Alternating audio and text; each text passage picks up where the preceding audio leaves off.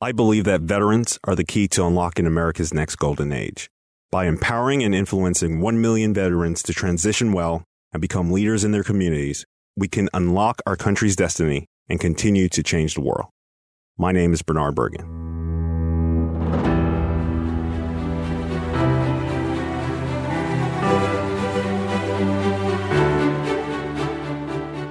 What's going on, Brad? How are you? Good to see you. Good to be in your presence. Oh, man. Thank you so much, man. Glad you reached out. I know you're grinding. We talked about it. Let's talk timelines. You're 30 now. Yeah. By 35, what are some mandatories in your life by 35? By 35?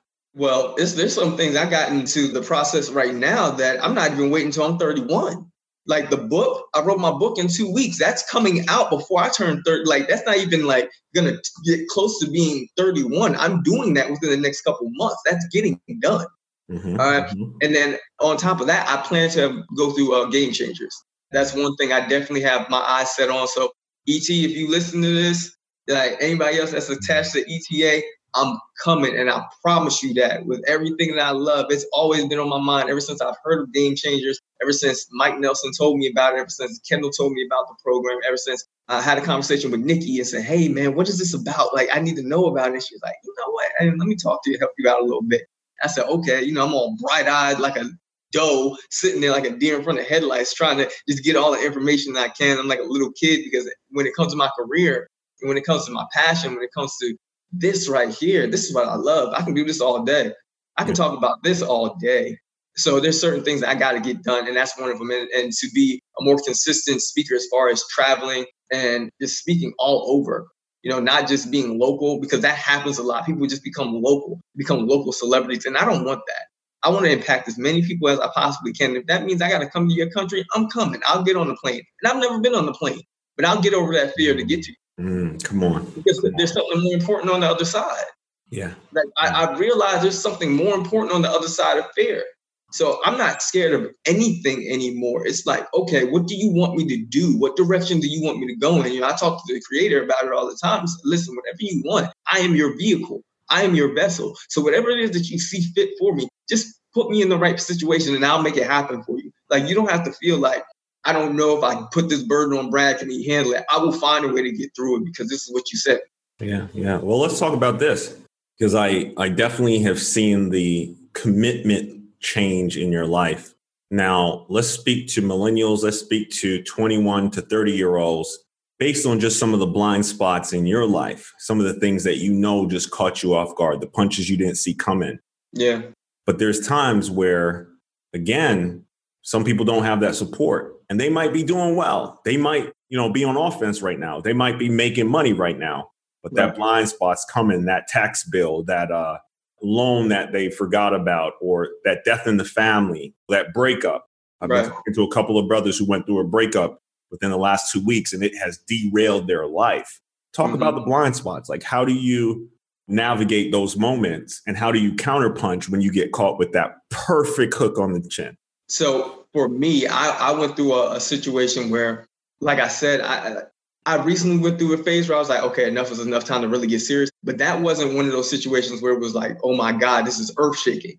It was one of those just refocusing type things. But the thing that shook me, that rocked me, it was only a couple of years ago. I was in a relationship with a young lady, and she was a good person. Her heart was in the right place. So I'm not going to say that she was the reason for the problem. And that's the thing that a lot of us do. We put the blame on the female. We say that she was the issue. She was the reason why I couldn't get to this and do this and that. No, it was my fault. I wasn't the man that I was supposed to be. And because of that, it caused issues. We had communication problems. It caused the issue as far as the trust factor. And it wasn't because I was stepping out on her. She couldn't trust me as far as being a provider. And that's even worse. So I was like, you know what? There's certain things that I've got to change about my life in order for me to put myself in the situation that I want to be. I can't keep calling myself a man if I'm not doing the things that men do and men provide. And I had to take a step back and realize, all this stuff you doing right now, this is all for nothing. This is just for show. I had some money. Like, I was always good with working in sales. So I've always been good with the mouthpiece. You know, I've been able to build the trust factor and help people to be on my side when it came to certain things. Yeah. So getting money wasn't so much of an issue. The problem was being able to go to sleep at night.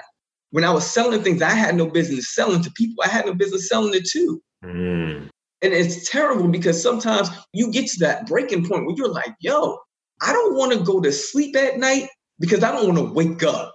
Okay. Because I don't want to go back to what I've been doing. I don't want to spend another day doing the same thing, not living my life the way it's supposed to be lived, not living in my purpose, and letting the pain that I've dealt with in my past consume me. Like, I literally had a conversation with her, and she was like, yo, okay, let's talk about what it is that you really want to do with your life. Like, come on, let's talk. Because she was one of those people, she was goal-oriented. She was getting to the things that she wanted in life. So I was always like, you know, I always commended her for that. So I was like, that was great. But when it came to me, I didn't have that in order. I didn't have that set up for myself. That was an issue for me. I had a real issue with that. So she said, okay, what are we going to do? And I'm like, okay. I got to the point where like, yo, I think I could be a motivational speaker. And she was like, and you know, you could see it, like their head just drop. The air, all the air comes out their body. Okay, come on. Because first it was, all right, you want to do insurance. You want to be a football player. You want to be this. You want to be that. You want to sell this. You want to work for Verizon. You want to, like, juggling all this stuff and ain't catching nothing. Wow. It rocked me because it was like, it kind of hit me to my core because it was like, I felt that like as a man, I wasn't doing what I was supposed to be doing. And I felt like you no longer could support me. Like, you did all that you could. Like, you were around. I did the MLM, the multi-level marketing, the Vima. I did the Amway, the prepaid legal. I tried them all. I tried them all chasing money. And it wasn't what I was supposed to be doing. And it showed. It showed. Because anything done in the dark always comes to the light. Because if you're doing something for the wrong reasons, you're not going to get far. You're not going to get far.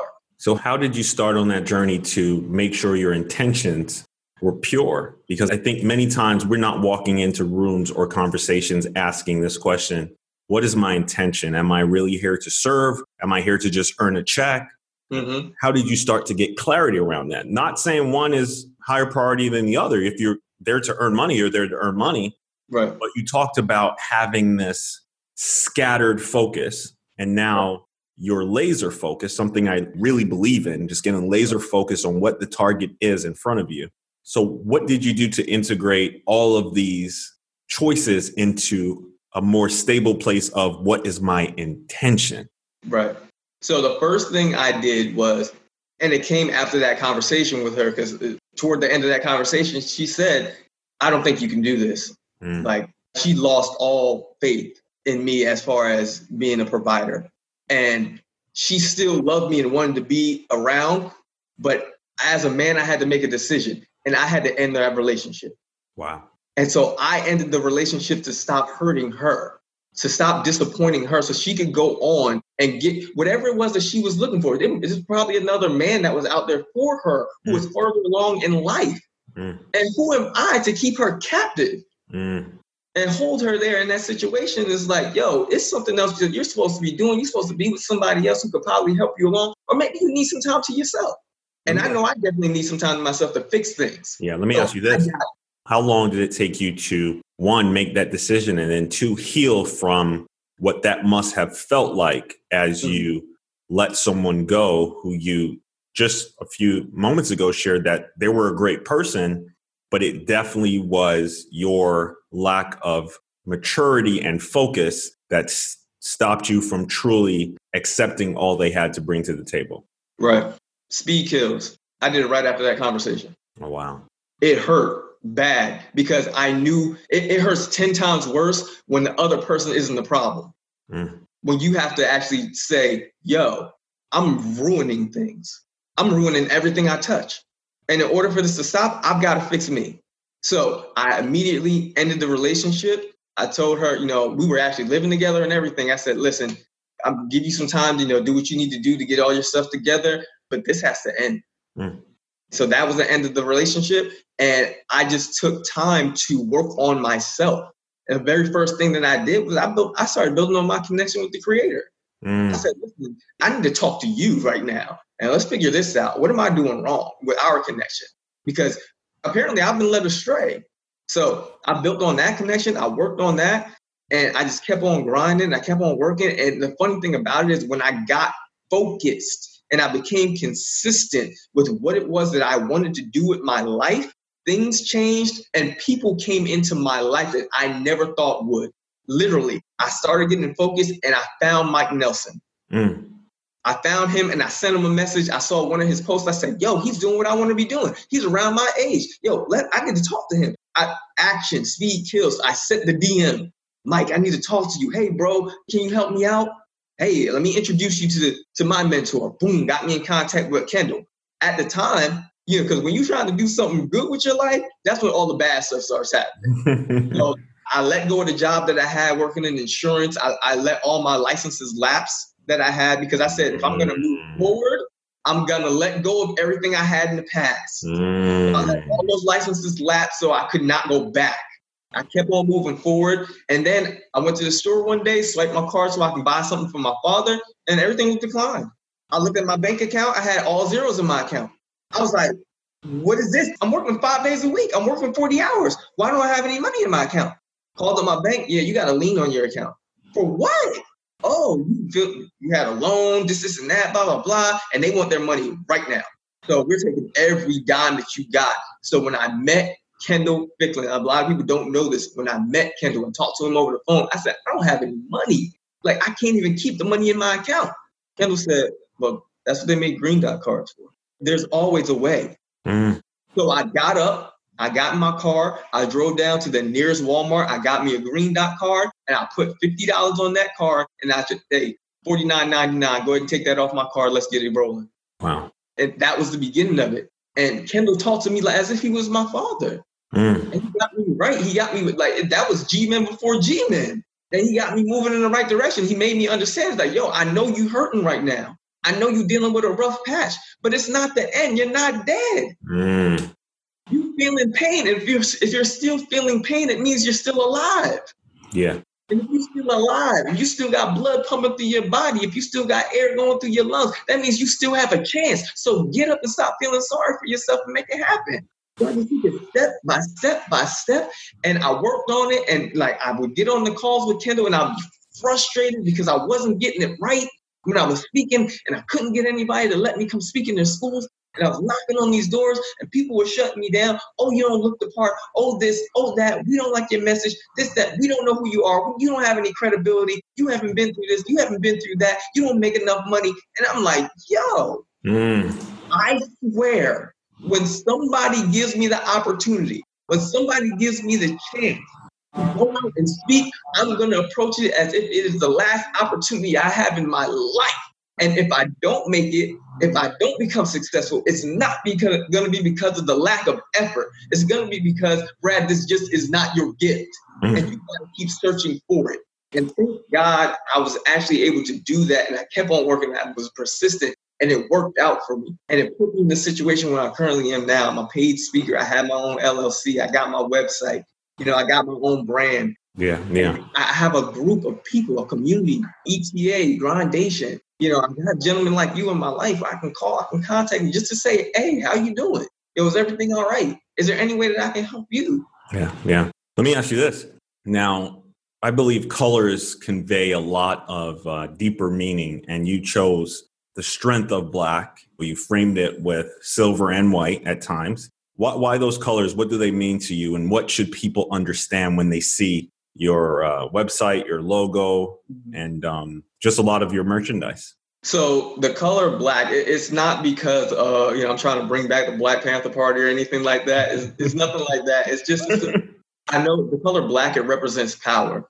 It represents strength. It represents royalty. And I've always been one of those people where, I want to look the part. I want to feel. So I know you've heard the saying from Deion Sanders before, if you look good, you feel good. You feel good, you play good. Yeah. When you play good, they pay good. When you pay good, you're going to eat good. You eat good, you're going to die good. So I live by the motto. I live by it. And I try to step out the house. I've got all black on. And it's not because I'm trying to intimidate anybody.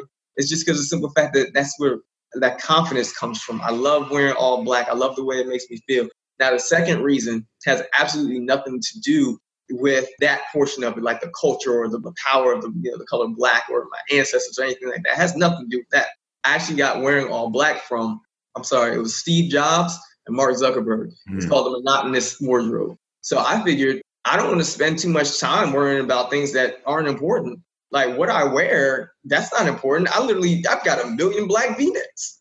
Like, I've got all my hats are black. All my joggers, my sweatpants, my jeans, they're all black. My sneakers are all black. Like if I showed you my shoe rack, it's all black. I could literally take the phone and show you the shoe rack right there. Everything black. Nice. And it's funny because my wife, she's always loved wearing black too. And people thought she was with that as well, as far as Black Panther, all that stuff. Thought she might have been Muslim or whatever the case may be. And she's like, no, I just love the color. I just love the way it makes me feel. So when we step out, we're in all black. It just is what it is. It wasn't planned. It's just the way that it works out. And she knows that I love to wear all black because I pick out an outfit like that. Where are we going? Okay, I got a shirt for that. I got pants for that. I got shoes for that. We're good. What did you learn playing football, training to play football, pushing yourself to be great at football that you take into your life each day? Two things, two very important things. And I learned them from my coach at Kane University, Coach Dan Garrett. So I love him to death. He's like another father figure in my life because he was one of those people who was no nonsense. He was really about the work is what will get you seen. Like they talked about that all the time. Your effort will get you seen on film. So just work hard. It's like, cool. And one of the first things that they told us when we got to camp is this is about family. And we're like, yeah, family, cool. Yeah, family, football team. Yeah, I got that. They're like, no. You don't mean family the way we mean family. I'm like, what are you talking about? He said, over here, family is an acronym. It means something. So be like, okay, so what does it mean? Forget about me. I love you. One more time. Family is an acronym. It means forget about me. I love you. That's what you use for the brotherhood, for family. That's what it really means. Wow. Right? It always means that I'm looking out for the next man. Like I'm lined up with you and I know that you got a job to do. I got a job to do. And I'm sure you completely understand because you're a veteran and you were out there on that battlefield and everybody had to know what they were doing. Literally someone's life was on the line. Now, I know it's not as serious with playing football, but to a certain extent, your life was on the line when you were out there playing with me because if I'm out there playing and I don't do what I'm supposed to do and relay the signals to you, I can get you knocked out. Yep. I can get you paralyzed. All right. So I was always that person that was like, yo, what are we doing? What is the call? Like, communicate. Let me know what I'm supposed to be doing so I can let you know what you're supposed to be doing so I can make sure that even if the play goes bad and we don't come out on the better end of it, you're still safe. We can get up and line up again. Yeah. Right? Yeah. So it was always family, just thinking about the next man before yourself. That was a huge thing for me. Or for us, we're playing football. So that's always been my style of play as well. Like I've never been the person, like I play corner. I've never been the person to sell out and always just try to jump routes and get interceptions. I'd rather set up my safety where you can get an easy interception and I get the receiver out the way for you. Right. And I give you a lane and maybe you can score. That was my thing. Now, the second thing that we went over at Kane University with me playing football was 212 degrees Fahrenheit. As you know, that's the boiling point for water. And we always talked about that 1% change because water doesn't boil at 211. It will be warm, kind of hot, but it's not going to boil. And you can do so much with boiling water. Like that warm water, you can't do the same with that warm water that you can do with that boiling water. Like you can have steam engines. That type of stuff. You can, boil eggs, like different things like that. All different types of recipes that you can come up with. Boiling water. Yeah. They let us know that 1% change, that one thing that you focus on and changing that day. That can make a difference. We're talking about inch by inch, yard by yard when you're trying to get these first downs and touchdowns and you're scraping and scratching and fighting your way to win the game at the end of the day. And that's the same way I look at life. It's the same exact way that I look at life. Every day that I get up and I'm tired and I don't want to work, I work these double shifts and I got to go out and speak and I'm here, I'm there. But if there's one person in the room or if it's 1,000, I'm still on 10 when you see me because you need it. Yeah. I don't know if this one interaction is what it's going to take you where you need to get to. If it was this one conversation, what you needed to change the whole trajectory of your life. Could I possibly be the reason? I'm not saying I'm a messiah. I'm not saying I'm the best in the game. I'm not saying I'm this professional. But what I am saying is I might be in a situation that's just a little bit better than yours. And if that's the case, then maybe I can help you get past the hurdles and the bumps in the road and stop you from, oh, I don't know, drinking tonight, Come on. doing drugs tonight, go get in an argument with your significant other. Help you to be a better parent today and see things from your child's eyes, because things aren't the same. Yep. Things are different. So it's just a matter of trying to help people to realize that the little things become the bigger things. Yeah. And I had to learn that lesson the hard way. I love that, and I think, at times we forget that everything that is in our life that we value and we've learned to value, we've been taught. And at times we're the teachers. And if we betray that moment to teach, to love, and I love the acronym that you gave us for family, if we forget to focus on others, we can betray unlocking in them what someone unlocked in us. Now, I'm on your Instagram quite often, and you have 2 books that I find must reads. You have The Magic of Thinking Big by David Schwartz and Think and Grow Rich by Napoleon Hill. Now, while many people suggest these books, I think for everyone, there are some hidden truths that resonated so deeply in you that it helped you expand. And I think they are in soul alignment. The magic of thinking big, think and grow rich. The underlying theme, what are you feeding yourself? What are you thinking about? Mm-hmm. What do those books mean to you, and why was it so important for you to share them with the world? Well, someone once said a long time ago, if you ever want to hide knowledge and information from people, put it in a book. Put it in a book. And I was always that person where I was like, I don't want to read. I don't want to read. Like, I was in special ed classes. So reading out loud and stuff like that wasn't one of my weakest points. But just because I was in special ed classes, it made me feel like every area that, I was in, I was weak. I mean, like everything that I did, I was weak in. So that's why it would force me to overcompensate in certain areas. Like when I played sports, I tried to be the best that I possibly could. Like when I would do stuff with my dad, I tried to help him out as best I could, or just be the best version of myself in all other aspects, because I didn't feel like school was it. So with Think and Grow Rich and some of these other books that I've read, it's one of those things where it forces you to actually think and to stop just letting things happen. Like another book that we went over was Outwitting the Devil. And that was literally hands down one of the best books I've ever read in my life, because it was one of those things that it made you realize that you spend a lot of idle time thinking about a whole bunch of nothing and not acting on anything.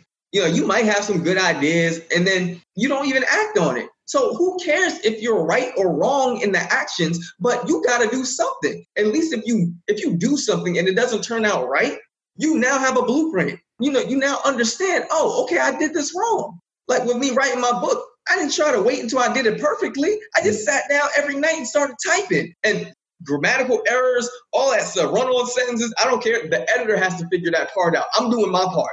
Come on. I'm doing my part. My part is to take the information and put it down on paper so that they can do what they're supposed to do. Like, that's not my lane. I'm not supposed to be over there in that lane. I can't do it all. But what I can do is focus everything that I have on this right here. And that's what those books teach you. They teach you to stay focused, because it's so easy to get sidetracked. It's so easy to see what one person is doing. You're like, oh, that looks good. They're making money. Let me jump into real estate. Oh, let me go over here. They're selling cars. Let me jump into that. Oh, they're doing insurance. Here, let me jump into that. I can make money. Oh, here goes a new multi-level marketing company. I think I can get into that if I can make a lot of money with that if I get in early. It's like, no, bro, just find what you're supposed to be doing with your life.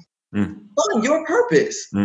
Like, you keep running. Like, I'll probably say this to my dying day. Like, a man is never going to be fulfilled in his life until he figures out what his purpose is.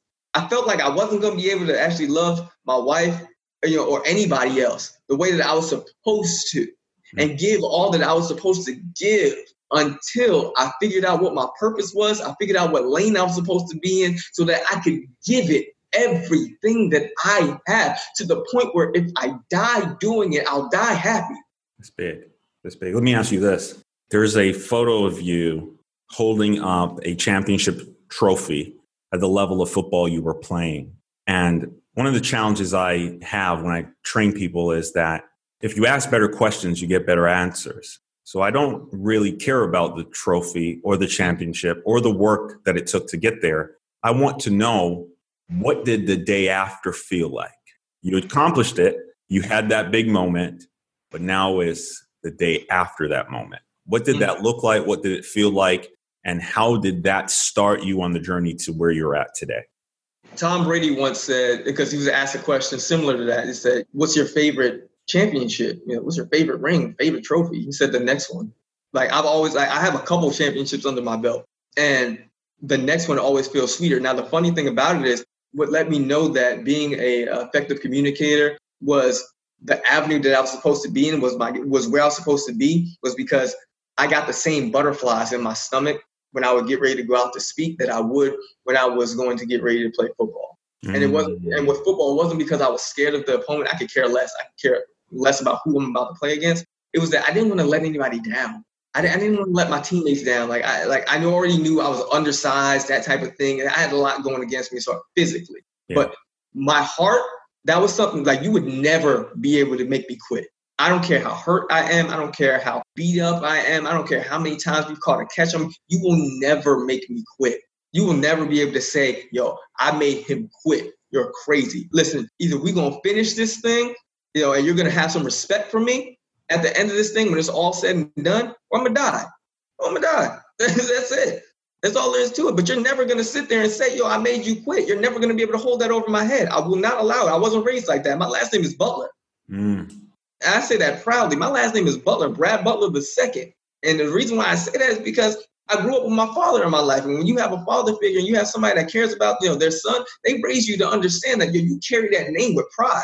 So whatever I do, that's the way I look at it. As far as the work that was, how I felt afterwards, it was just like, okay, well, what's next? So for me at this point in my life, what's next is I'm trying to get to the championships as far as me being a speaker, as far as being a husband. As far as being a good man, I haven't gotten those championships yet. I got to get those rings. I got to get the accolades for that. I don't have that yet. So right now, I've done well as an athlete. That's great, cool. But I'm not in the NFL. They're not going to remember me for that. But what they will remember me for is being a good man, being a good person in the community, going out and speaking passionately and speaking life into people. And they'll remember me because of the fact that my father was a drug dealer, and for every life that he took when he was a drug dealer, that I inspired, motivated, and empowered to bring life back. Yeah.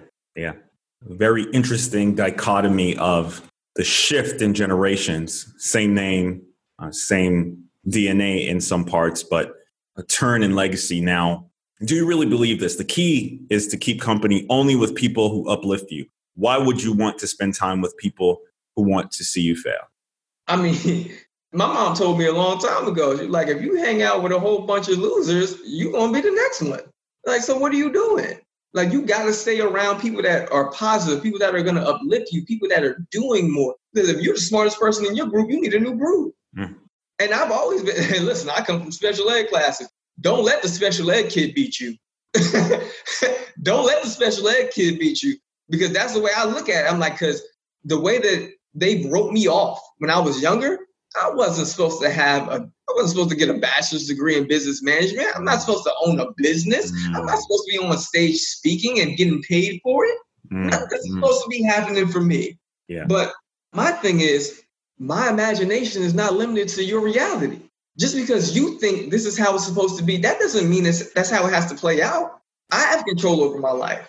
And one of the biggest things I have control over is who I decide to spend my time with. Yep, absolutely true. Absolutely true. Now, tell me about a time when, even knowing this truth, you chose not to apply it. And what did it lead to? I'll tell you this. You can run from your passion. You can run from your gifts all you want, but you ain't that fast. You can work out all you want. You ain't that fast. Usain Bolt couldn't beat it. Like, if there's something that you're supposed to be doing with your life, every person in the world, there's a gift that you have. There's a purpose that you have for your life that you are supposed to be walking in. You're supposed to be walking in that purpose. And like I said, you're not that fast that you can get away from it. The longer you try to run from it, the more difficulties you're going to have in life. Because you're always going to feel like there's this empty spot, there's this vacant hole in your heart that you're not doing what you're meant to do in life. Like, you're not doing what you were called for. And I always wondered what that feeling was, because I didn't understand it when I was dealing with it. I just knew something wasn't right. I knew something wasn't right within my life. I'm like, yo, there's something missing. I'm supposed to be doing something. I always had this daydream. I tell people about it. I had this daydream when I was a younger kid, and I would get yelled at in school for it all the time. They're like, yo, Brad, stop daydreaming. What are you doing? Like, pay attention. And it wasn't that I wasn't paying attention or I didn't want to pay attention. It's just this image that I kept seeing over and over and over again. And it was me standing on the stage with these bright lights shining on me. And there was an audience of people out there watching me. Now, the confusion came in because I did not know why they were there to see me. What was I doing on that stage? Right. Like, I didn't know if I was singing, I was dancing, I was rapping. I didn't know what I was doing, but I knew I was on the stage. And those people were there to see me. Mm. And I was one of those people where I was like a jack of all trades and a master of none. So I could sing, I could dance, I could play football. I could do a whole bunch of different things. So it just pulled me a whole bunch of different directions. And I never actually stood flat-footed and said, this is my thing. Wow. This is what I do. I never told people this is what I do. I always said, I play football. I can sing. I can dance. I never said I'm a speaker. I never said this is what I do. This is what I was born to do. This is my gift. This is my purpose. And when you start talking like that, people believe it. People believe it when you say, yo, this is what I do. There's no ifs, ands, or buts about it. And you start shutting down some of the other stuff too. Like people will say, oh, hey, well, I know you're a speaker, but can you come do? No, I just told you that's not what I do. You start shutting stuff down. You start saying no to stuff. Yeah. Because I ain't got no business touching this or that. This is what I do. And I'm going to ride until the wheels fall off. Mm-hmm. Mm-hmm. Something else you said that resonates well with me is the man who has no purpose is a slave to his surroundings. And again, you shared the dichotomy of two generations, the choices your father made, the choices you're making. How have you stayed so connected to your purpose that you make sure that the things, again, that you saw and the things that you caught being around certain environments didn't enslave you like it does so many men and women from certain communities or from certain backgrounds or from certain families? Well, the one thing I can say is that I had a lot of support from my mother, my father, and my sister. So my mom was always that person that would say, whatever it is that you're going to do, or whatever decisions that you're going to make, you better be ready to deal with the consequences. Like, you just better be like, listen, I'm not going to tell you a million times, don't do that. Yeah. Sooner or later, I'm going to let you figure it out on your own, and I'm going to let you just deal with the consequences, because it's the only way you're going to learn. And with my father would tell me the stories of everything that he went through and all the ups and downs and stuff like that. And I believe he was using it as a way to indirectly say, okay, here are the pros and here are the cons. Listen, make a decision, but I'm not telling you that you need to pick this one over here because I did this and this is where I ended up. And not saying that my father ended up in a terrible position, but what I will say is that karma comes back around. Now, my father was a high-ranking drug dealer and he sold drugs for many, many years. He owned 3 of the blocks in Jersey City. And he did that for many, many years. And then he finally stopped when he got incarcerated. When he came out, I asked my father not to sell drugs anymore because I didn't want him to go back to jail. So being a good man, he decided that he was going to make that decision and not sell drugs anymore. Mm-hmm. Then he became a blue-collar worker. He was always good with working with his hands. So later on in life, my father actually ended up having a brain aneurysm when I was a senior in high school. So like I said, like that karma comes full circle. As you like, sometimes you got to pay for that. Like that karma didn't hit you before, just wait, it's coming. You got to wait on it. You can't, it's no way for you to put all that negativity into the world and think that some of it's not coming back to you. So it was rough because it rocked him because he was 50 years old when it happened. And he had the brain aneurysm. He had, to be placed in a medical induced coma for 3 months. Wow. Now, because of the fact that my father worked out, he's a big advocate on working out and staying in shape, which is why I always try to make sure that, I'm doing something to keep myself fit. Right. It did so much damage to his body, but he'd been working out every day of his life for the most part, working out 5 days a week. That was just part of his regimen. And he was always one of those dudes who were, he was swole. He wore hoodies and stuff like that because he didn't want, have arms out and stuff and intimidate people. That was his thing. And his body was able to withstand all the trauma because he had the muscle mass to deal with it. Now, once he got out of that coma, he woke up, he was like 50 pounds lighter and he was 200 pounds before. Solid muscle. Yeah. He was like, he dropped down dramatically in weight. And he had to learn how to read, write, walk, talk. He had to learn how to do all these things all over again. And it was a humbling experience for him to have to hand me the mail or hand me a book and say, what does this mean? I don't understand this word. I can't remember. Who is this person in this picture? I can't remember who they are. Like, how do I get to the store again? I don't know how to get there. And we'd been living in that neighborhood for 16 years. It was humbling. He couldn't remember, and one of his pride and joys was him being able to work with his hands. He couldn't remember how to use a hammer. He couldn't remember how to use a drill. He couldn't remember how to do any of those things anymore. And luckily, the memory came back over time. Over time, it started to come back. And then one day, boom, it clicked, and he had everything. Everything came back. He remembered it all at once. It was like, oh, thank God. Thank God. It was just one of those things where it's like, okay, you've got to kind of atone for those sins. I got to break you all the way down and build you back up. I know you've heard of build, break, build before. Oh, yeah. Oh, yeah. What's interesting, and I thank you for sharing that personal story. I think many people, without knowing it, expect to live a life without suffering, expect to live a life without challenges and without pain, without fights, without being tried or tested. I'm one of those people who prefer the times of testing. Times of peace are great. The times of leveling up are amazing. But in testing, trials, I think you get so focused and so clear about what should be in your life and about what shouldn't be in your life. And as I listen to you, I realize that you're very clear that family is important to you. You're very clear of its importance. You gave us the acronym earlier. Now, some people have estranged relationships with family members, especially children, young adults. What do you typically share with them as they, struggle maybe to forgive? They really went through some horrific childhood events, financially, emotionally, sometimes physically. How do you help them reset so that maybe they don't connect with that past family member, but they don't betray future family members, spouses, significant others, children, because they have this area that they're so afraid to address? How do you usually help them to accept that there is a way forward? Really, the only way to get past it and to deal with it is that you got to let it go. You got whatever it is that was holding you back, whatever those memories were, you have to let them go. You have to stop letting them control you, because when you hold on to those memories, you hold on to those painful thoughts so much that it causes paralysis. Like, you're not moving. You can't make the next move. You can't. It's only hurting you because that other person is out there living their life. Yeah. Living their life. Just, how women say, living the best life, I'm like, I can't do that. And I did it for a while where, I'm in special ed classes and I blame the teachers. I blame my mom for not saying anything. I blame my dad for, not telling me or being able to help me out. Or, I blame this person for this or that, whatever the case may be. I blame my coaches for putting me in this situation, blah, blah, blah. Man, listen, I have full control over almost everything that I do and I say and I think. And when you get to the point where you start actually paying attention to what you're thinking, realizing that you have more control than you think you do, things start to change for you. And they really do. Like, they honestly start to change for you because you realize, if I don't like something, I don't have to partake in it.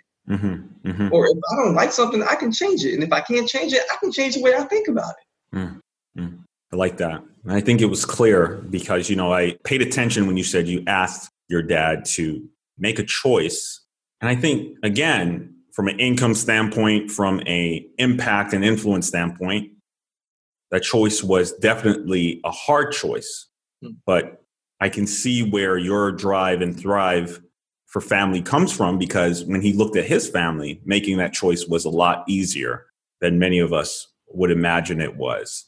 And then you took us through that journey of, I guess, the karma and the setbacks. And then you showcased that there was that will to fight and that will to find life again. And that showed up. And I think at times we don't hear enough of the story to understand that it's worth continuing to go through and to grow through and to find what tomorrow brings and embrace it. Now, what do people need to know about you? People who need to bring you in to speak, people who need to just connect with you maybe on Instagram or Facebook or visit your website to just learn about what you're doing. What do they need to know? What are some of your differentiators? There's a myriad of amazing people out here, but there's only one Brad Butler II. What do we need to know about you? Absolutely.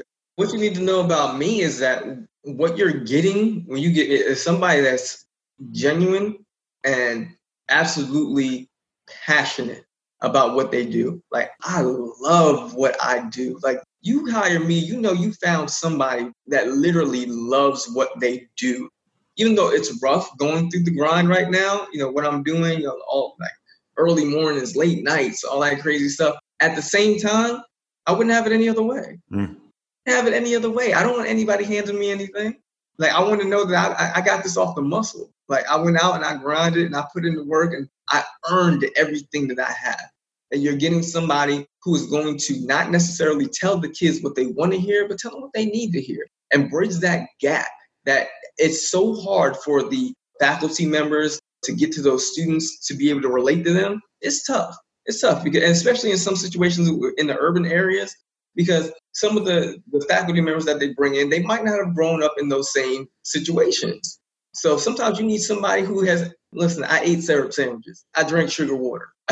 Like, I lived on Martin Luther King Drive in Jersey City. Bro, I lived on top of a bodega. I had 50-cent juices, quarter juices and stuff like that. Like, I was there. I went to PS 34. I relate to them. And then on the flip side of it, I know what it's like to be in the suburban area. And for some people to have, they kind of were born with a silver spoon in their mouth. And they're like, oh man, this is so hard. I'm like, it's not that hard, bro. It's not as hard as you think it is. Just keep on going. Like, you might be dealing with a rough patch, but you all right. You're going to make it through this. There's some real situations out there that you've never seen before. Like, I talked to one gentleman once, and I was going through my go-through, struggling, doing my sales thing. And I was out, and I had this thing when I was out in the field as a sales rep, because I did door-to-door sales, that I refused to eat until I made a sale. So I would wake up in the morning, I didn't eat breakfast, none of that. By the time we actually got to the office, it was 12 o'clock, so I didn't eat lunch either. And we would go out to the field, and that would be around like 3 o'clock. So I'm going through my entire day, basically, and I haven't eaten anything. I made the decision I'm not going to eat anything at all until I make a sale. So I was talking to this dude one day, and I'm like, man, this is a rough day. I'm actually kind of hungry right now. I'm dealing with some hunger pains. And he was like, what's a hunger pain? I was like, when you haven't eaten for a long period of time, your stomach starts hurting real bad. And, he was like, I don't know what that is. I said, end the conversation. We're not talking no more. Me and you don't need to be near each other no more, because what that tells me is, if you don't know what it's like to be hungry, and I mean that, literally and figuratively, if you don't know what it's like to be hungry, then you don't need to be in my circle. You really don't need to be a part of my circle, because I know what it's like to be hungry figuratively and literally. So that means I got to go get it. And I know that the only way that I'm going to eat is if I go out and hunt and kill. You eat what you kill. I love that. All right, Big Red. I'm challenged by your energy. I'm challenged by your insight.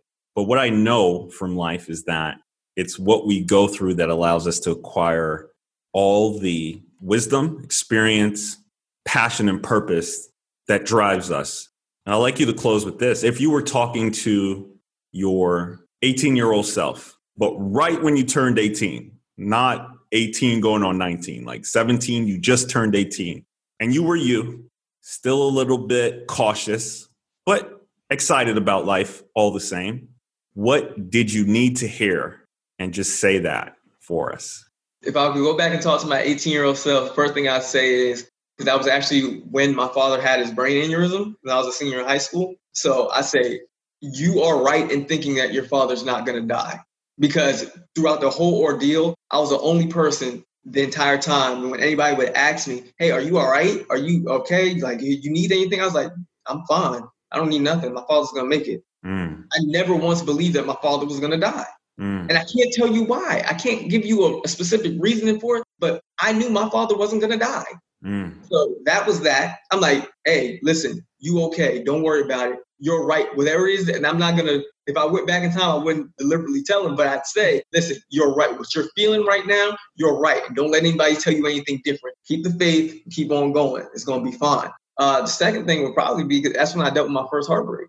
Because shortly after that, I ended up breaking up with my high school sweetheart. She broke up with me. And one thing that my mom always told me, she's like, this is one thing I wish that I could go through for you is your first heartbreak. Because it's something that you don't, like, it hits you like a ton of bricks because it's something you've never felt before. And you don't know how to deal with it. The pain can consume you.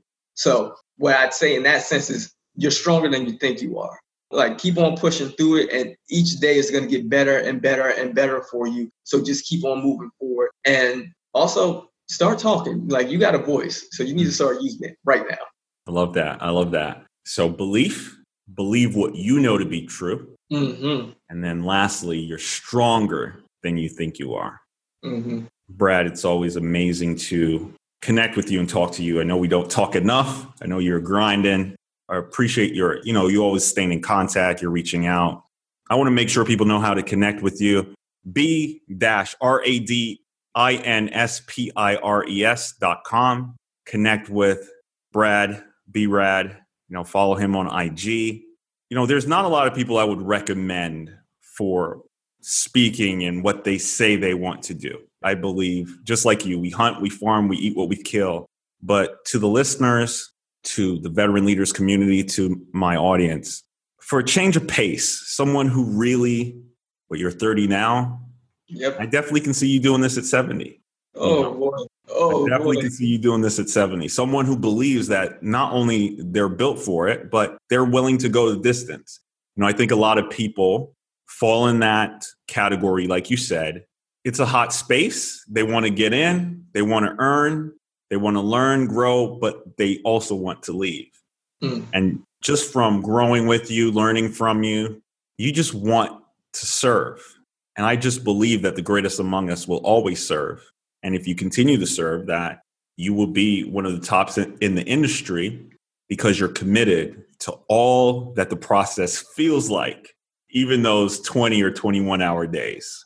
So I appreciate, just taking some time out of your schedule to share your heart and also your wisdom and experience. And I definitely want people to connect with you. International, you've heard him. He said if he has to get on the plane to come speak to you, he's coming.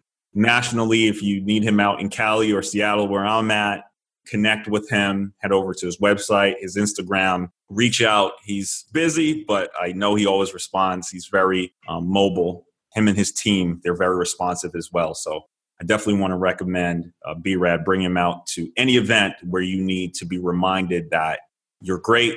You need to be reminded that it will take work, but you're the right person to work what's in front of you. Brad, any last words before we close?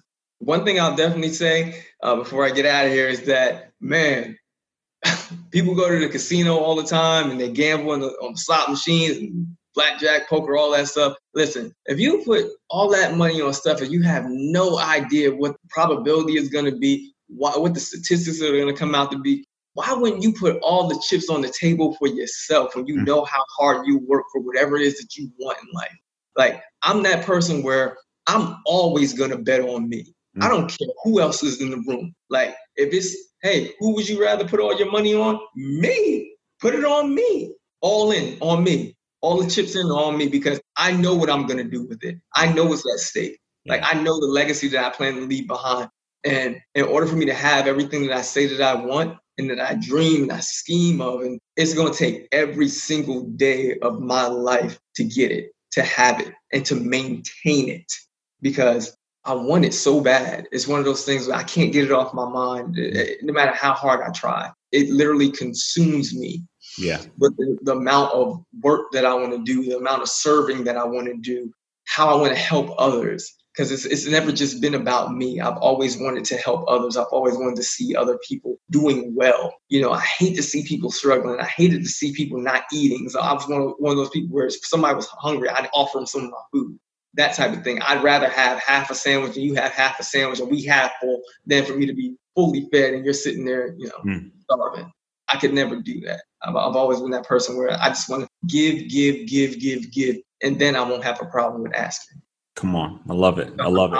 I'll give all that I have. I'll give all that I have. And to anybody that managed to, listen to this recording all the way through, thank you. Thank you so much. I appreciate you. I love you. And please continue to support my man, my friend, my ace in the hole, Bernard B, man. Like, I call you B because you my boy, man. I know you like that. So y'all out there don't be calling me B. Y'all don't know him like that. You know what I mean? Bernard B, man, that's my man, 100 grand, man. And I love you. Thank you so much for doing everything that you're doing, and thank you for inviting me on here and just setting the tone, and always being a servant leader. Like there hasn't been a day that's gone by that I don't look at your Instagram or I don't see a post from you or I don't see something that you're doing and I don't feel inspired by it, that I don't feel that, this man is definitely doing what he's supposed to be doing in life. And I'm so thankful for being a part of a community like G-Men, and for there being communities like Grindation, there being communities like ETA that can bring us together and connect to each other, and to vibe off of each other and to have the same energy, to keep people around you in your circle that are doing great things. And they want to help you to do great things as well. Because it wasn't just you doing whatever it is that you could do for yourself to better yourself. Like, you wanted to help me further my career, and not just as a career, but to be a better man as well. So I thank you from the bottom of my heart. I thank you. My family thank you. My community thanks you. And with that, I'm saying, Butler. my ending quote would be, I love everybody who's watching this right now. Thank you so much. I appreciate you. I love you from the bottom of my heart. I inspire every last one of you to make your next day your best day. No words. You have a great rest of your day, B-Rad. And thank you for the time and just pouring out your heart as we talked. Have a great day. And I don't know any other way, B. Go hard or get out of here. See you, You already know.